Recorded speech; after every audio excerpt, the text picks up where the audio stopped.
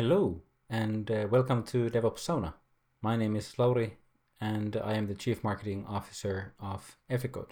Today we are talking about business case, in particular building a business case for the DevOps platform. You as an IT or software development professional, you must have been in a situation where you have made a technology review and you are delightfully convinced about the technology and the benefits it could bring for your team. But once you start making the business case for it, you may run into a predicament, and that is how to convert the value that is so obvious to you into numbers, and specifically the numbers to somebody else that is going to make the financial decision for you. When it comes to investing in a DevOps platform, it is not only that you should understand yourself how this investment is generating value, but you also need to be able to explain the value of the DevOps platform and the software development toolchain to somebody who doesn't know a thing about DevOps. But unfortunately for you, they are the ones that hold the key to the gold treasure vault. The challenge here in particular is that when organizations have multiple projects they could finance, it is not only sufficient to explain to your higher ups what benefits would these investments bring and how much would this be worth. In order to wrap them around your little finger, you also have to be able to argue that your investment is a better investment than somebody else's.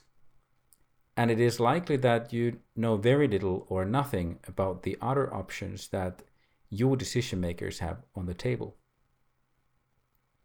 In these cases, it helps you understand how your decision makers, how your financial audience think.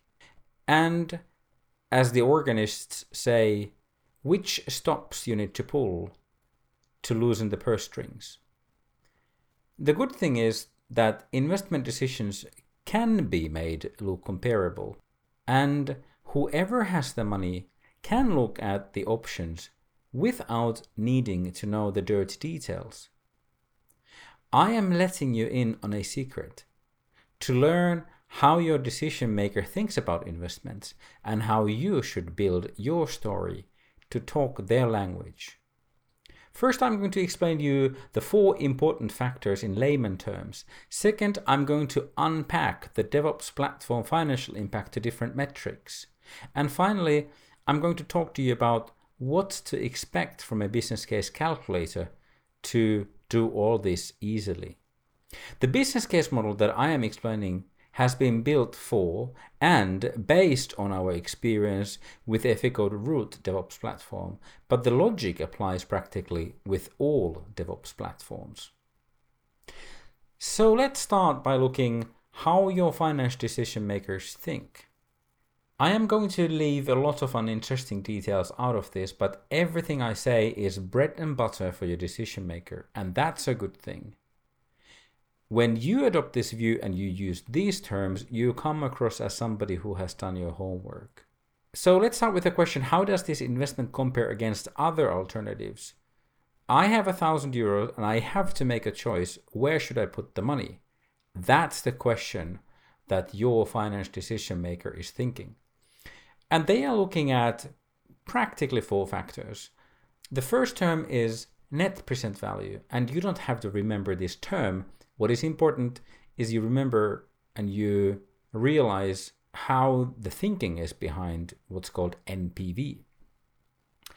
The logic with net present value is that you take all the costs and all the benefits over the period of the business case, and then you estimate how much this investment would be worth if it all happened here and now on this very day, instead of, let's say, over a period of 3 years or 4 years. Because €1 spent today carries a different value than €1 spent tomorrow or €1 spent 1 year from here. So that's why it's important that you pool up all the costs and benefits and then you value them on a today's money. The second metric for your financial decision maker is called payback time. Payback time is simply how long does it take for them to recover the amount of money that they have invested before that investment begins to generate profit or net savings. The third one is called return of investment, which is simply if you invest €1, how many euros you're going to get back. And finally, the fourth metric, sensitivity, which basically tries to estimate how well the business case have been constructed, how well you have been able to estimate all costs and all of the benefits, and how would this business case change if there was, let's say, a 10% increase or decrease in costs, or if there was a 10% increase or decrease in benefits. So with the sensitivity analysis, you'll be able to evaluate the impact of imprecise factors in the business case and look at would it still make sense even if we didn't deliver as much savings or as much profit as anticipated. So that's, to put simply, how your financial decision maker thinks. So let's look at the categories of benefits. So you, of course, somebody who puts together a business case needs to think, how do these metrics and categories match up with DevOps? What should you be looking at in DevOps to evaluate net present value or return of investment or payback time? We look at this through 4 different categories of benefits. The first category is to be able to reduce non-productive time of software development personnel and also improve development productivity. So what does this mean? When you think of software development experts, they spend their precious time on maintaining and tinkering with individual solutions in the toolchain. This is not their primary job. Their primary job is to develop new features that sell more or pay back technical debt. But because they happen to be good at some of the software development tools, they end up in an acting role as an IT specialist. And this is an opportunity cost for getting more and better software done, and it may result in disruptions if the software development pipeline is used by multiple people and for a reason or another, this one person is not available to maintain a particular tool in the toolchain. When you adopt a DevOps platform, the DevOps platform will be always available and up to date because your provider offers you a serviceable agreement according to which they will operate. Those up-to-date software development tools enable successful and on-time builds, tests, and deployments. And because requirements become deployable more quickly, your teams deliver more features and address more technical debt in the same time. So, in other words, you will reduce the downtime in your development toolchain and you will remove ancillary work from your developers table. The second category is transitioning to higher value-adding work and improving cycle time. What is cycle time? I would like to use Nicole Forsgren's definition from the book Accelerate.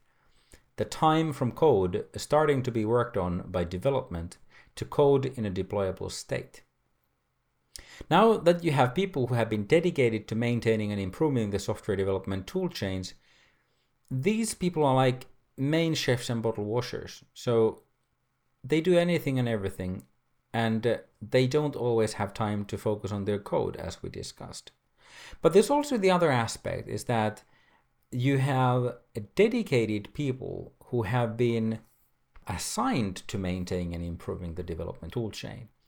Now that they will be able to focus on improving automation, looking at the higher level of the DevOps platform, they will offer more opportunities for other people to be ready on time or ahead of time.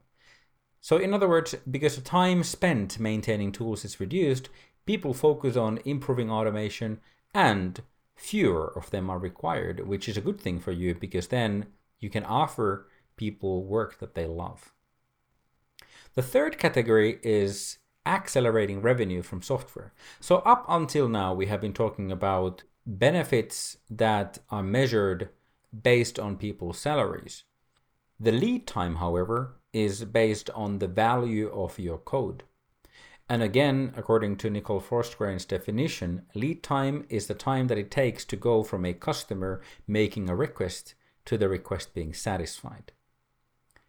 So why would lead time behave differently than cycle time? And I'm not going to digress on this too much, but let me just say that your software development function exists for the purposes of creating new features and paying back technical debt. And they wouldn't do that unless that would add into revenues or it would optimize your cost base. So now you could say that because your deployable code reaches your customers faster, you will be able to generate that revenue from that new software faster than anticipated. I would encourage you to look at the first question, which is the value of your software development function, which is the value of an individual release, and how much would you be able to recover or accelerate revenue generation if you accelerated your deployment, let's say by 1 day. Finally, we come to the last category, which is ability to recover from disruptions more quickly, which is mean time to recovery. I agree that it feels terrible when production is down. But imagine how terrible it feels when the production is down and the software development pipeline that you plan on using to fix the glitch that brought the production down is down as well. Generally in the DevOps world, when you ask a question, how to improve your mean time to recovery, the general answer is shift left. And here we should say the same, but we should also say that you get immediate value by always having your DevOps platform available. And if you have a glitch to fix, it is there for you, and you don't have to spend your time fixing your development environment first, but you can go right on to the problem and deploy a change before you thought. That is very much the recipe for building a business case for DevOps platform. So what should you expect from the tools you use to build the business case? So first, the tools that you use need to connect the facts about your organization into the DevOps metrics. That's the only way for you to evaluate the business case reliably to your organization and not just some aggregate organization.